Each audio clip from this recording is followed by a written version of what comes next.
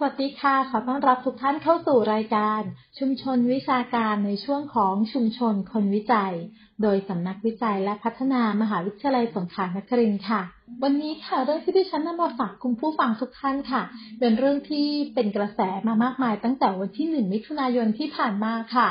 หลายๆคนค่ะควรจะได้ยินคำว่า PDPA มากขึ้นในช่วงเดือนนี้ใช่ไหมคะ PDPA คืออะไรนั่นก็คือ Personal Data Protection Act หรือพรบคุ้มครองข้อมูลส่วนบุคคลนั่นเองค่ะซึ่งพระราชบัญญัติฉบับนี้นะคะเป็นกฎหมายที่ออกมาคุ้มครองสิทธิเกี่ยวกับข้อมูลส่วนบุคคลค่ะอย่างเช่นการควบคุมไม่ให้องค์กรนำข้อมูลไปใช้ได้โดยไม่ได้รับความยินยอมด้วยความที่ในปัจจุบันค่ะมีการล่วงละเมิดสิทธิข้อมูลส่วนบุคคลเพิ่มมากขึ้นยกตัวอย่างง่ายๆค่ะอย่างเช่นการครอบครองเบอร์โทรศัพท์ในการซื้อฐานข้อมูลมาจากที่อื่นแล้วก็มีการโทรไปหาโดยที่ไม่มีการรับรู้จากเจ้าของเบอร์โทรศัพท์ค่ะหรือว่าการที่เราได้รับโฆษณาบนโซเชียลมีเดียค่ะมันก็อาจจะมาจากข้อมูลการใช้งานของเราโดยที่เราไม่รู้ตัวหรือว่าไม่ได้ยินยอมให้องค์กรเก็บข้อมูลนั่นเองค่ะดังนั้นค่ะกฎหมายฉบับนี้จึงออกมาเพื่อเป็นประโยชน์ต่อผู้บริโภคค่ะโดยข้อบังคับกฎหมายนี้ก็จะให้ความคุ้มครองข้อมูลส่วนบุคคล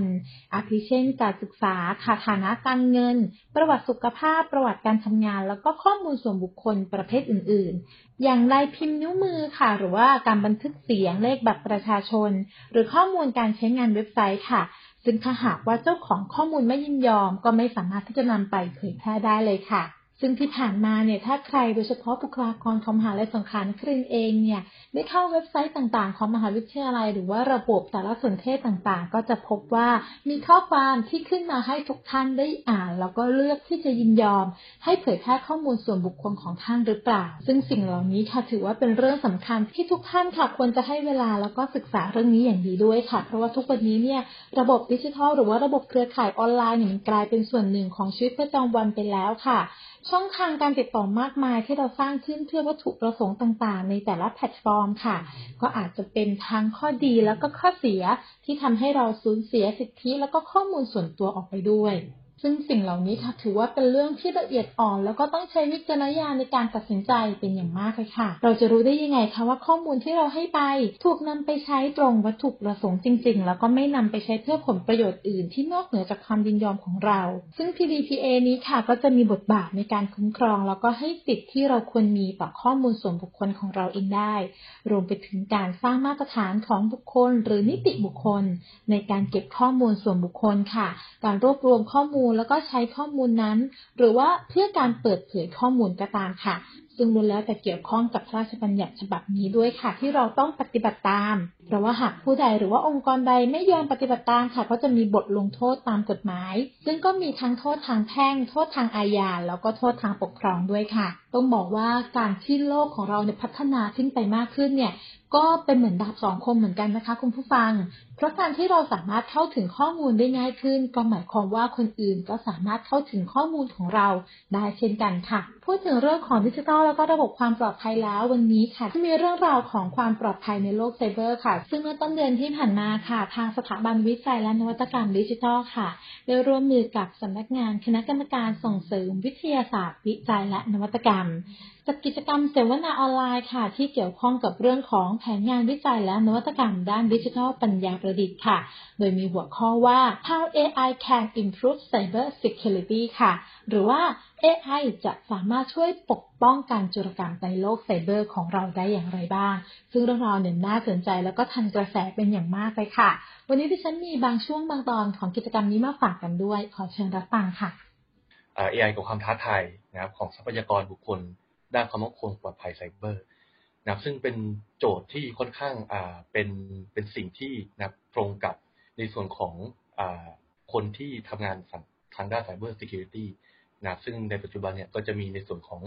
ปัญหาในเรื่องเกี่ยวกับการขาดแคลนทางด้านทรัพยากรนะครับในการที่จะเข้ามาทำงานทางด้าน Cyber Security นะซึ่งก็จะต้องอาศัยในส่วนของระบบหรือเทคโนโลยีต่างๆเนี่ยเพื่อเข้ามารองรับในส่วนของการทำงานตัวนี้ที่อาจจะยังมีบุคลากรไม่เพียงพอซึ่งหนึ่งในนั้นก็คือการนำในส่วนของเทคโนโลยีที่เป็น artificial intelligence หรือ AI เนี่ยเข้ามาช่วยในการทำงานให้มีประสิทธิภาพมากยิ่งขึ้นนะครับ ก็ขออนุญาตแนะนำตัวอีกครั้งหนึ่งนะครับผมก็ชื่ออมฤทธิ์ ทองทั่วครับเป็นCEO และ Co-founder ของบริษัท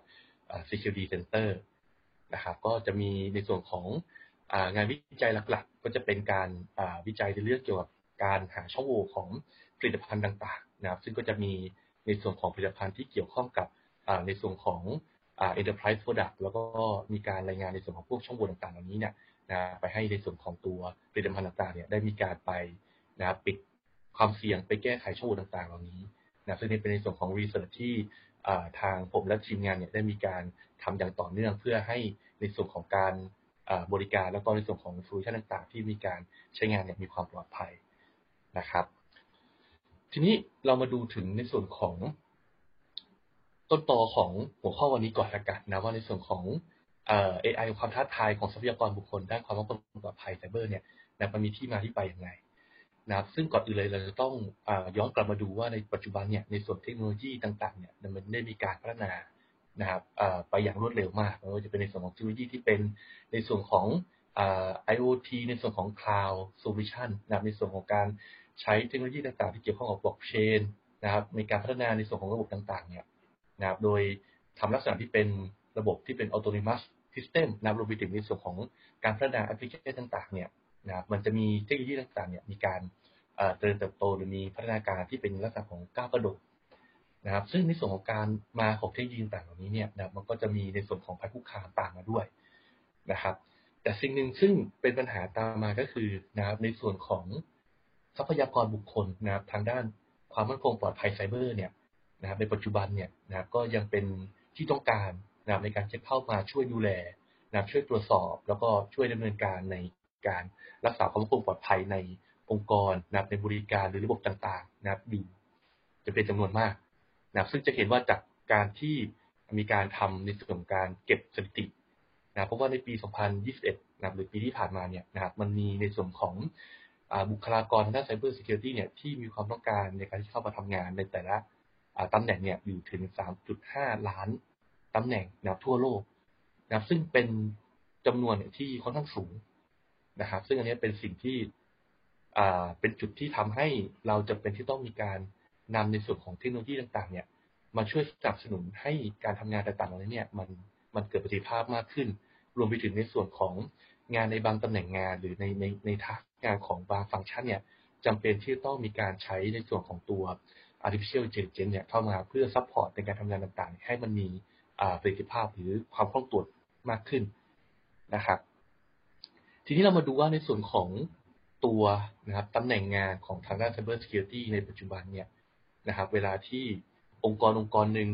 นะครับหรือบริษัทหนึ่งเนี่ยนะครับมีในส่วนของการที่ต้องดูแลในเรื่องเกี่ยวกับความมั่นคงปลอดภัยสารสนเทศเนี่ย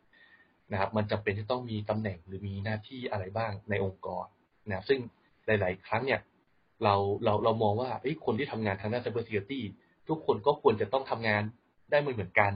นะทุกคนก็ต้องมีความเชี่ยวชาญชำนาญในเรื่องทางด้าน Cyber Security เนี่ยเหมือนกันนะแต่ในความเป็นจริงแล้วเนี่ยนะครับในด้านการทำงานของทางด้าน Cyber Security เนี่ยนะครับมันมีตำแหน่งงานต่างๆเนี่ยที่หลากหลายออกไปนะและตำแหน่งงานในตำแหน่งต่างๆเนี่ยก็จำเป็นที่ต้องมีการใช้ความรู้ความสามารถที่นะเป็นลักษณะของการใช้ความรู้เฉพาะทางหรือมีการใช้ลักษณะความรู้ในเฉพาะด้านในบางส่วนในการทำงานนะครับซึ่งจากตัวอย่างตัวนี้ก็จะเป็นในส่วนของทางด้านตำแหน่งงานทางด้าน Cyber Security ที่เป็นสายงานเชิงเทคนิคนะว่าจะเป็นในส่วนของ Security Engineer เองนะครับในส่วนของทาง Cyber Security Analyst นะครับหรือผู้วิเคราะห์ในส่วนของความมั่นคงปลอดภัยนะครับรวมไปถึงในส่วนของตำแหน่งงานที่เกี่ยวข้องกับการทำพวก Cyber Incident Response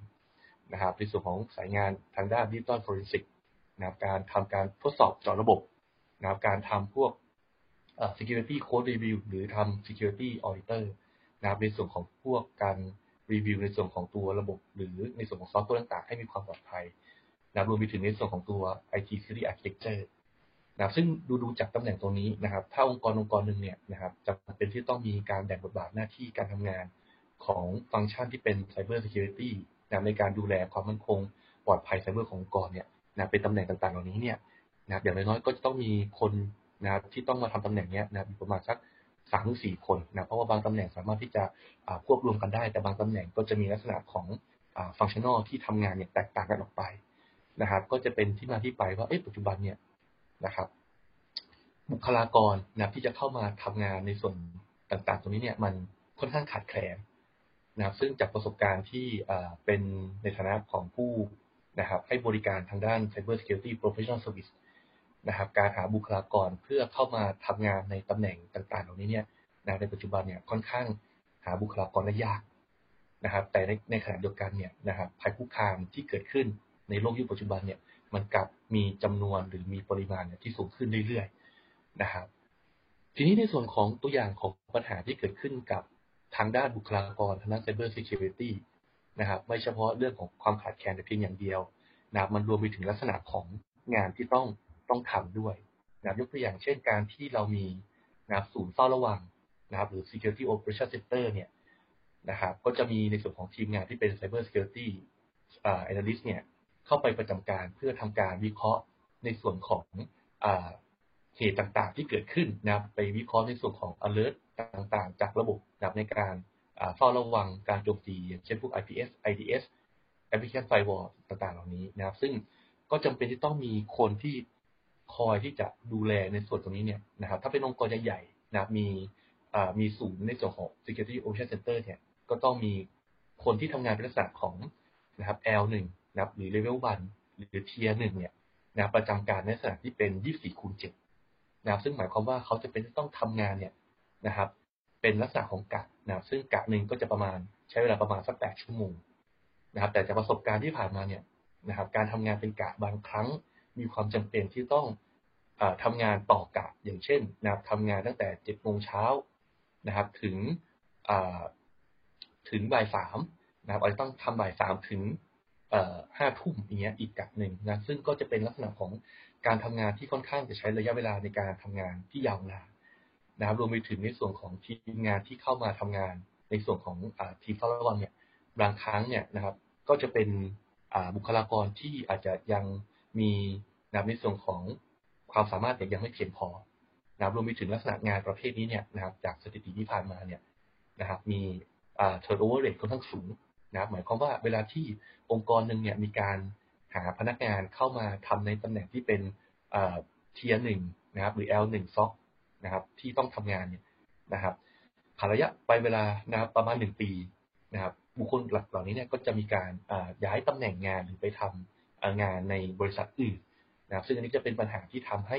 เกิดลักษณะของการขาดแคลนบุคลากรรวมไปถึงในส่วนของพนักงานใหม่ที่เข้ามาเนี่ยนะก็ยังไม่สามารถที่จะทำงานได้อย่างมีประสิทธิภาพมากนักนะซึ่งอันนี้เป็นปัญหาความท้าทายในด้านบุคลากรด้าน Cyber Security ที่เกี่ยวข้องกับในส่วนของการเฝ้าระวังนะครับซึ่งทีนี้นะครับในส่วนของตัว artificial intelligence เนี่ยนะครับมันจะเข้ามามีบทบาทในการที่จะช่วยนะครับในการที่สนับสนุนให้การทำงานในส่วนของการเฝ้าระวังตัวนี้นะมันมีประสิทธิภาพได้อย่างไรนะยกตัวอย่างในเคสของทาง IBM Watson นะครับซึ่งอันนี้ก็จะเป็นในส่วนของเทคโนโลยีตัวหนึ่งนะซึ่งทาง IBM เนี่ยได้มีการพัฒนาขึ้นมานะโดยนำในส่วนของตัว IBM Watson เนี่ยซึ่งเป็น artificial intelligence เนี่ยเข้ามานะครับทำหน้าที่ในการนะครับวิเคราะห์ในส่วนของลักษณะของการโจมตีทางด้านไซเบอร์นะครับมาวิเคราะห์ในส่วนของ alert ต่างๆที่เกิดขึ้นจากระบบนะครับที่เกี่ยวข้องกับในส่วนของตัวที่เป็นอุปกรณ์เฝ้าระวังอย่างเช่นพวก IDS IPS firewall รวมไปถึงในส่วนของตัวระดับของพวกWeb Application Firewall ต่างๆเนี่ยนะเพื่อดูว่าในส่วนของการโจมตีลักษณะแบบนี้เนี่ยมันเป็นลักษณะของการโจมตีซึ่ง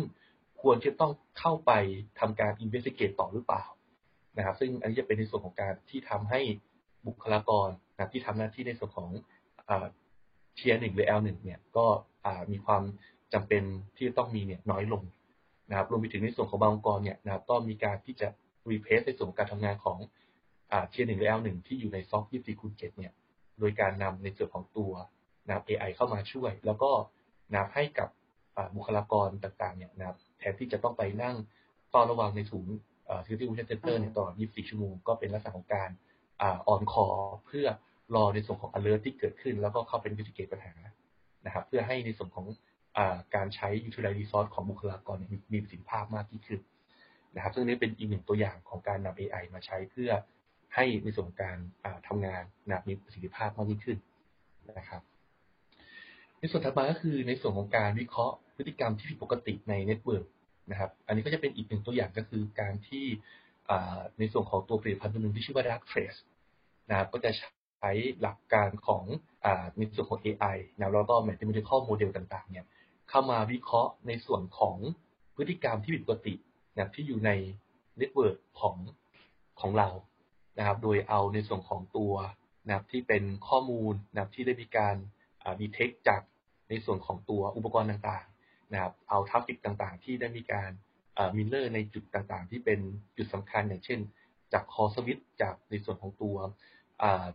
พารามิเตอร์เกตเวย์ต่างๆเนี่ยนะครับเอาเข้ามาเพื่อวิเคราะห์นะครับแล้วก็ใช้ในส่วนของเทคโนโลยีที่มีการพัฒนาขึ้นมาซึ่งเรียกว่าในส่วนของตัว Cyber AI Analyst นะครับซึ่งก็จะมีการวิเคราะห์ในส่วนของลักษณะความผิดปกติในการใช้งานในส่วนของตัวเน็ตเวิร์กที่มีอยู่ในองค์กรนะซึ่งโดยส่วนตัวแล้วทางผมเองก็มีประสบการณ์ในการใช้ในส่วนของตัว Dark Trace มาเหมือนกันนะซึ่งก็เป็น tool ที่จะเป็นลักษณะของการนำในส่วนของตัวทราฟฟิกนะครับแล้วก็หลอกต่างๆเนี่ยมาเพื่อเรียนรู้นะครับแล้วก็จะต้องมีในการช่วงในการที่ทำ learning phase นะครับในการที่เอาข้อมูลต่างๆเหล่านี้มา learning เพื่อดูในส่วนของความปกติและความไม่ปกติที่เกิดขึ้นกับในส่วนของตัวระบบเน็ตเวิร์กในองค์กรนะซึ่งจะทำให้ในส่วนของการวิเคราะห์ในส่วนของการโจมตีแล้วก็ในส่วนของอะไรต่างๆในองค์กรเนี่ยนะมีประสิทธิภาพมากยิ่งขึ้นนะครับในส่วนถัดมาก็คือนะปัญหาที่เกี่ยวข้องกับลักษณะของการ alert ที่เป็นลักษณะของ false positive นะครับหรือเป็น false alert นะครับจากประสบการณ์ที่เคยทำงานทางด้าน Cyber Security มานะครับอุปกรณ์ต่างๆนะครับที่มีการใช้ลักษณะที่เป็น signature base นะครับก็จะมีลักษณะของการ detect นะพฤติกรรมผิดปกติหรือการโจมตีเนี่ยนะครับออกมานะครับซึ่งบางครั้งเนี่ยหลายๆเคสที่เกิดขึ้นก็คือลักษณะของการ alert ออกมาเนี่ยเป็นลักษณะของ false positive นะครับหรือเป็น false alert ซึ่งในอดีตนะครับยุคแรกๆที่มีการพัฒนาในส่วนของระบบการตรวจจับนะครับอย่างเช่นพวก IDS หรือ IPS เนี่ยนะครับปริมาณ false positive เนี่ยจะค่อนข้างสูงนะครับซึ่งมันก็ต้องมีการปรับจูนนะครับในเรื่องเกี่ยวกับ false positive ให้มันอยู่ในระดับที่สามารถที่จะนะครับทำการ investigate ได้นะครับอย่างมีประสิทธิภาพนะครับซึ่งในนั้นก็คือการนำในส่วนของเทคโนโลยีที่เป็น AI เนี่ยนะครับเข้ามา reduce ในส่วนของตัว false positive ด้วยนะครับเพราะว่าในหนึ่งกะที่มีการทำการ monitor หรือทำการเฝ้าระวังอยู่เนี่ยนะครับทาง SOC Analyst หนึ่งท่านเนี่ยนะครับจะสามารถวิเคราะห์เคสได้อยู่ไม่เกินประมาณ30เคสนะครับต่อหนึ่งกะซึ่งนะครับถ้าเกิดในส่วนของตัวalert เนี่ยมันเกิดขึ้นจำนวนมากเนี่ยก็จะทำให้ไม่สามารถที่จะวิเคราะห์เคสได้อย่างครบถ้วนนะก็จะเกิดปัญหาในเรื่องเกี่ยวกับการนะครับ investigate เคสปัญหาต่างๆที่เกิดขึ้นกับตัวระบบนะครับกับองค์กรของเราซึ่งตรงนี้เนี่ยก็คือการที่เรานำในส่วนของตัว AI เนี่ยมา reduce ตัว false positive เนี่ยก็จะเป็นการที่จะช่วยลดปัญหาในเรื่องเกี่ยวกับนะครับการที่เรามีบุคลากรต่อหนึ่งกะเนี่ยอาจจะมีจำนวนคนนะแค่คนหรือ2คนในการที่จะเข้าไปทำการ investigate เคสที่เกิดขึ้นในแต่ละกะนะครับซึ่งในตัวอย่างเคสนี้ก็คือในทางสถาบัน MIT นะครับก็มีการพัฒนาในส่วนของตัว AI ที่ชื่อว่า AI Square Virtual Analyst ขึ้นมานะครับซึ่งในส่วนของทาง MIT เองเนี่ยก็มีการใช้งานในส่วนของตัว AI โดยใช้ลักษณะของSupervised Machine Learning นะครับแล้วก็มีในส่วนของการใช้ในส่วนของตัวคนที่มีเป็นคนที่มีความชำนาญเนี่ยในการที่จะคอยคอนเฟิร์มในส่วนของลักษณะแพทเทิร์นการalert ต่างๆนั้นเนี่ยว่าในส่วนของ alert ต่างๆนั้นเนี่ยมันเป็น alert ที่มันเป็น positive หรือเป็น alert ที่เกิดขึ้นจริงหรือเปล่าเพื่อให้การทำงานของตัวนะครับระบบเนี่ยมีความแม่นยำมากยิ่งขึ้นนะซึ่งจากการศึกษาแล้วก็การนำ AI ตรงนี้มาใช้เนี่ยก็สามารถจะลด false positive ไปได้ประมาณ 85% นะซึ่งนี้เป็นตัวอย่างที่เราสามารถที่จะนำ AI เนี่ยเข้ามาใช้ในการลดในส่วนของ false positive ที่เกิดขึ้นกับในส่วนอุปกรณ์ที่เกี่ยวข้องกับการเฝ้าระวังทางด้าน Cyber Security ได้ด้วยนะครับนอกเหนือจากเรื่องของการ detect ในส่วนของตัว network traffic detect ในเรื่องเกี่ยวกับ alert ต่างๆที่เกิดขึ้นกับในส่วนของตัวอุปกรณ์ที่มีการ monitor ในส่วนของระดับ network layer แล้ว นะครับอีกปัญหาหนึ่งซึ่งในปัจจุบันเนี่ยบุคลากรทางด้าน Cyber Security ต้องเผชิญก็คือการที่เรามีลักษณะของไฟล์หรือลักษณะของ binary ไฟล์หรือในลักษณะของตัวนะครับ malware นะครับหรือไฟล์ต้องสงสัยเนี่ยที่จำเป็นต้องทำการวิเคราะห์เนี่ยจำนวนมากนะครับซึ่งในแต่ละวันเนี่ยนะครับมันมีในส่วนของ malicious file ที่เกิดขึ้นใหม่ๆเนี่ยนะครับอย่างน้อยๆก็คือตามรายงานของทางKaspersky เนี่ยก็ในปี 2020 เนี่ยประมาณ 360,000 ไฟล์ต่อวันนะครับซึ่งการที่นะครับบุคลากรทางด้าน Cyber Security เนี่ยจำเป็นที่ต้องมีการเอาไฟล์ต่างๆเหล่านี้เนี่ยที่พบในองค์กรหรือพบในเครื่องที่อยู่ในระบบเนี่ยนะไปทำการ investigate เนี่ยนะครับซึ่งในปัจจุบันก็จะมี tool ต่างๆที่เราสามารถที่จะทำการใช้นะครับในการที่ investigate เนี่ยแต่ในหลายเคสเนี่ย tool ต่างๆเหล่านี้มันไม่สามารถที่จะ detect ลักษณะของ unknown malware นะครับหรือลักษณะที่เป็น zero day malware ได้นะครับหรือในการที่ทำงานในการวิเคราะห์ malware ต่างๆเนี่ยมันจำเป็นที่จะต้องมีการเช็คเนี่ยในหลายๆartifact หรือมีการดำเนินการเนี่ยหลายๆขั้นตอนที่ต้องมีการตรวจเช็คว่าในส่วนของไฟล์ต่างๆเหล่านี้เนี่ยนะครับเป็น malware จริงหรือเปล่านะครับซึ่งก็ต้องใช้ทั้งเวลาแล้วก็ต้องใช้ทั้งทรัพยากรบุคคลในการที่จะไปทำการวิเคราะห์นะครับลักษณะของตัวนะครับ malware ต่างๆเหล่านี้นะครับซึ่งในส่วนของ AI เองนะครับก็จะมีในส่วนของบทบาทที่จะเข้ามาช่วยในการที่จะมาช่วยในการวิเคราะห์ในส่วนของตัวพวก malware ต่างๆเหล่านี้นะซึ่งนี่ก็เป็นในส่วนของตัวอย่างหนึ่งจากทางproduct ตัวหนึ่งนะครับก็คือ Kaspersky นะก็มีการนำในส่วนของเทคโนโลยี AI เนี่ยเข้ามาวิเคราะห์ในส่วนของตัวไฟล์ที่ต้องสงสัยเนี่ยนะครับลักษณะของการใช้ AI เนี่ยเข้ามาช่วยนะซึ่งนี่เป็นอีกหนึ่งกระบวนการของทาง Kaspersky ซึ่งเขาได้มีการเขียนเป็น white paper ออกมานะครับจริงๆแล้วในส่วนของ Kaspersky เองเนี่ยก็จะมีลักษณะของการใช้ AI เนี่ยในหลายระดับนะครับแต่อันนี้ก็เป็นลักษณะของหนึ่งตัวอย่างที่เขาเอามาเปิดเผยให้กับผู้ที่ใช้งานเนี่ยได้เห็นข้อมูลนะคือการใช้ลักษณะที่เป็น two state classifier detection นะแล้วก็ดูลักษณะของการทำลักษณะที่เป็น hash mapping นะแล้วก็ combine ด้วยการทำพวก decision tree นะเพื่อดูว่าในส่วนของไฟล์ต่างๆเหล่านี้เนี่ยนะที่มีการเอามาทำการวิเคราะห์เนี่ยนะครับมีลักษณะใกล้เคียงความเป็นนะครับ malicious หรือ malware เนี่ยมากน้อยแค่ไหนนะซึ่งอันนี้ก็จะเป็นในส่วนของการนำ AI เทคโนโลยีมาเพื่อใช้ในการวิเคราะห์ในส่วนของตัว malware นะครับในการทำงานนะครับในองค์กรของเราได้นะครับทีนี้นอกเหนือจากเรื่องของการนำนะครับในส่วนของตัว AI เนี่ยนะครับมาใช้ในเรื่องเกี่ยวกับการทำการ detect นะครับในเรื่องเกี่ยวกับพวก network นะครับความผิดปกติในด้าน network นะครับการโจมตีผ่านระบบ network ต่างๆรวมไปถึงในส่วนของการ detect ในเรื่องเกี่ยวกับพวก malware นะครับก็จะมีในส่วนของการนำพวก artificial intelligence เนี่ยเข้ามาใช้ในการทำเรื่องของ assessment ด้วยเช่นเดียวกันนะครับซึ่งในส่วนของการทำ assessment เนี่ยนะครับก็เป็นอีกหนึ่งงานที่ทาง cyber security professional เนี่ยนะครับหรือทางด้านคนที่เป็นสายงานทางด้าน cyber security เนี่ยจะเป็นต้องมีการดำเนินการนะอย่างเช่นการที่เราจะเป็นที่ต้องมีการไปทดสอบความปลอดภัยนะครับไปทำการทดสอบจอระบบนะครับหรืออย่างน้อยสุดก็คือมีการทำพวก vulnerability assessment นะครับคือการประเมินหาช่องโหว่ต่างๆของระบบนะครับซึ่งในการทำงานลักษณะการทำพวกvulnerability assessment หรือการทำ penetration testing หรือการทดสอบระบบเนี่ยนะก็จะ require ในส่วนของขั้นตอนในการดำเนินการเนี่ยนะครับเป็นขั้นตอนซึ่งหลายๆเคสเนี่ยมันก็จะมีลักษณะของการดำเนินการเนี่ยหลากหลายกระบวนการที่ต้องทำนะครับซึ่งในส่วนของตัว artificial intelligence เองเนี่ยก็เป็นสิ่งหนึ่งซึ่งสามารถจะเข้ามาช่วย support ให้กระบวนการการทำ assessment เนี่ยนะมีประสิทธิภาพมากยิ่งขึ้นนะครับยกตัวอย่างที่หนึ่งก็คือการทำ source code review นะครับซึ่งปัญหาที่เกิดขึ้นก็คือในแต่ละโครงการนะครับหรือในแต่ละระบบเนี่ยนะครับการพัฒนาในส่วนของตัวระบบขึ้นมาเนี่ยมันจำเป็นที่ต้องมีการเขียนโค้ดนะครับซึ่งหลายๆโปรเจกต์เนี่ยมันก็จะมีจำนวนหลายโค้ดเนี่ยค่อนข้างเยอะนะครับรวมไปถึงในส่วนของปัจจุบันเนี่ย tool ที่ใช้ในการทำ source code review เองเนี่ยนะครับก็จะเน้นไปในทางลักษณะที่เป็นการหา นะครับลักษณะที่เป็นช่องโหว่ที่เป็นลักษณะของ static pattern หรืออาจจะมีการ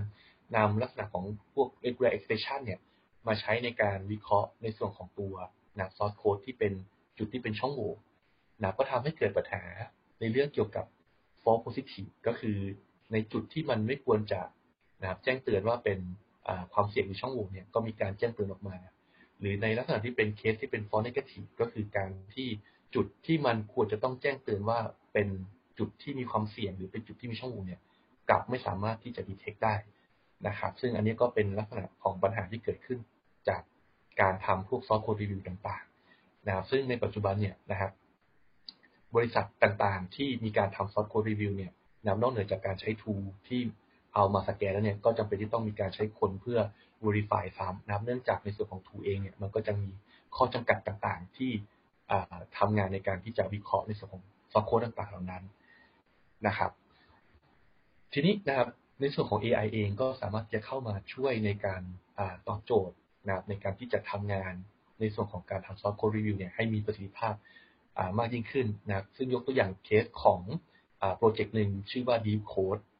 นะครับซึ่งในส่วนของ Deep Code เองเนี่ยมีการนำเทคโนโลยี AI เนี่ยเข้ามาประยุกต์ใช้กับการทำตัว source code review นะซึ่งในส่วนของการตัว Deep Code เองเนี่ยนะครับก็จะเอาลักษณะของตัว machine learning base เนี่ยเข้ามาวิเคราะห์ในส่วนของลักษณะของตัว pattern ของโค้ดนะว่าในส่วนของ pattern ของโค้ดจุดไหนเนี่ยมันจะมีลักษณะของช่องโหว่นะในลักษณะที่เป็นการโจมตีทางด้าน security ได้ยกตัวอย่างเช่นเคสนี้ก็คือ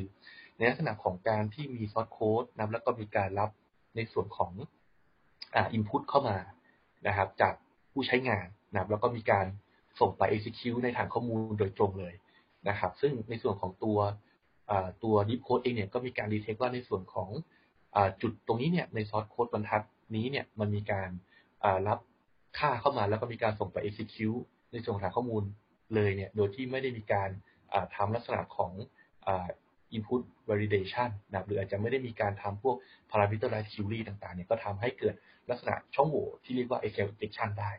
นะซึ่งนี่ก็เป็นในส่วนของตัวอย่างการนำ AI เนี่ยเข้ามาใช้ในการทำลักษณะของการสนับสนุนการทำพวก source code review เพื่อให้มีประสิทธิภาพมากยิ่งขึ้น